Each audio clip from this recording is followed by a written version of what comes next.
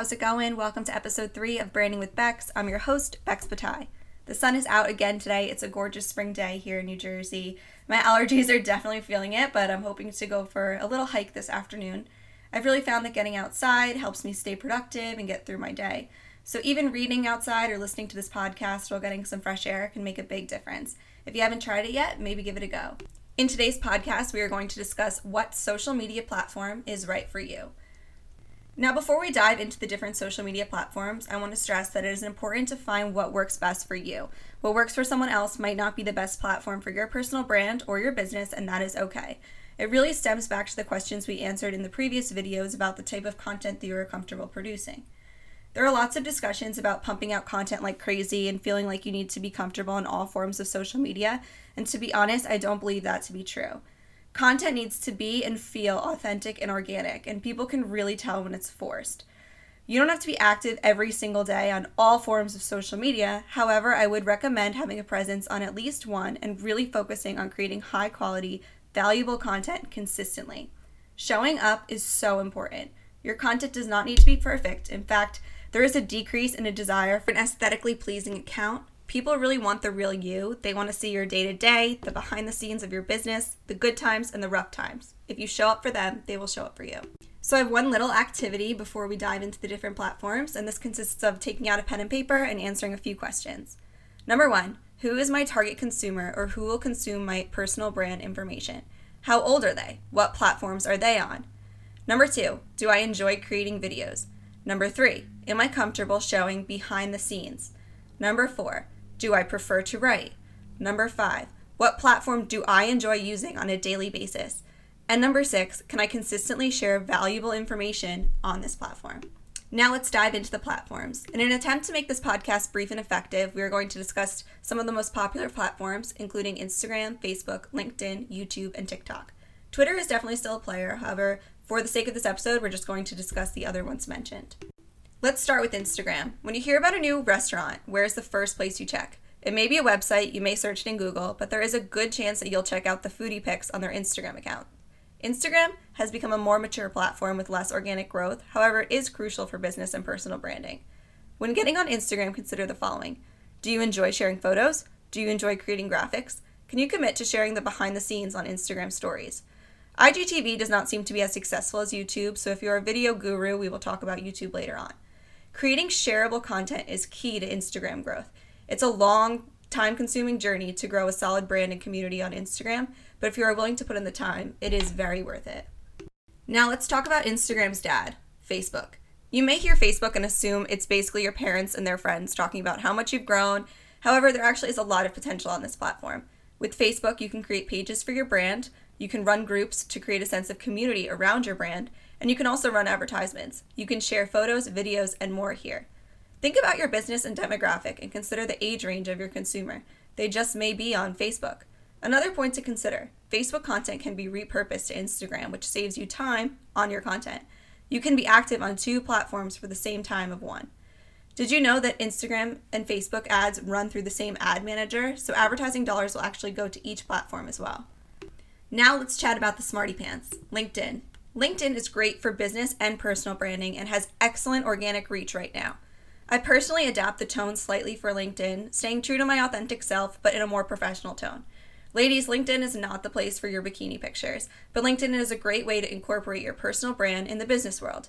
Recruiters use LinkedIn as a resource, so if you're job hunting, having a solid LinkedIn can really help. You can share information on your industry here, network, and grow your connections. While you can share photos and videos, written content is really popular on LinkedIn, so are you comfortable with writing? Think about how you can provide value to your connections on LinkedIn, and this will help you grow on the platform. Now for my video creators, let's chat YouTube and TikTok. Do you enjoy sharing and creating videos? Do you have an idea for a series or a way to get people to hit subscribe? Can you teach something? Can you create long-form video? These are all questions to consider with YouTube. Like Instagram, YouTube is a mature platform, meaning it has been around the block and organic reach is not what it used to be. To climb on YouTube, expect to work hard and be consistent. If you are looking to create shorter clips that go viral, check out TikTok. When thinking TikTok, think younger demographic and short video clips to grab attention. Yes, you can still teach things and create videos that align with your skills and talents. However, it seems that the goal with TikTok is to go viral with a video. Once a video goes viral, you need to know the next step in your content creation process and how to get these people to stick around and come back for more.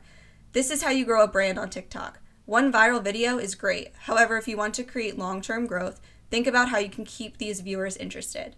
There has definitely been a spike in TikTok use, but it is still so new to see the effects of TikTok advertising and see how much of a difference it's really making for brands and businesses. Personally, I use TikTok as a sense of comedic relief. I enjoy watching TikTok funny cat videos. You can check out my cat on TikTok at Life with Mr. Banks, but if I'm looking to learn, I usually just head over to YouTube. We don't know if TikTok is going to stick around. It could very well disappear just like Vine did, but it doesn't mean that we shouldn't try. You can create connections and grow your brand on TikTok without sharing videos of yourself dancing around too. When looking into TikTok, consider these questions. Can I get creative and tell a story in 60 seconds or less? Watch through rates are super important to the TikTok algorithm. Can I consistently share videos on TikTok to get my followers to stick around?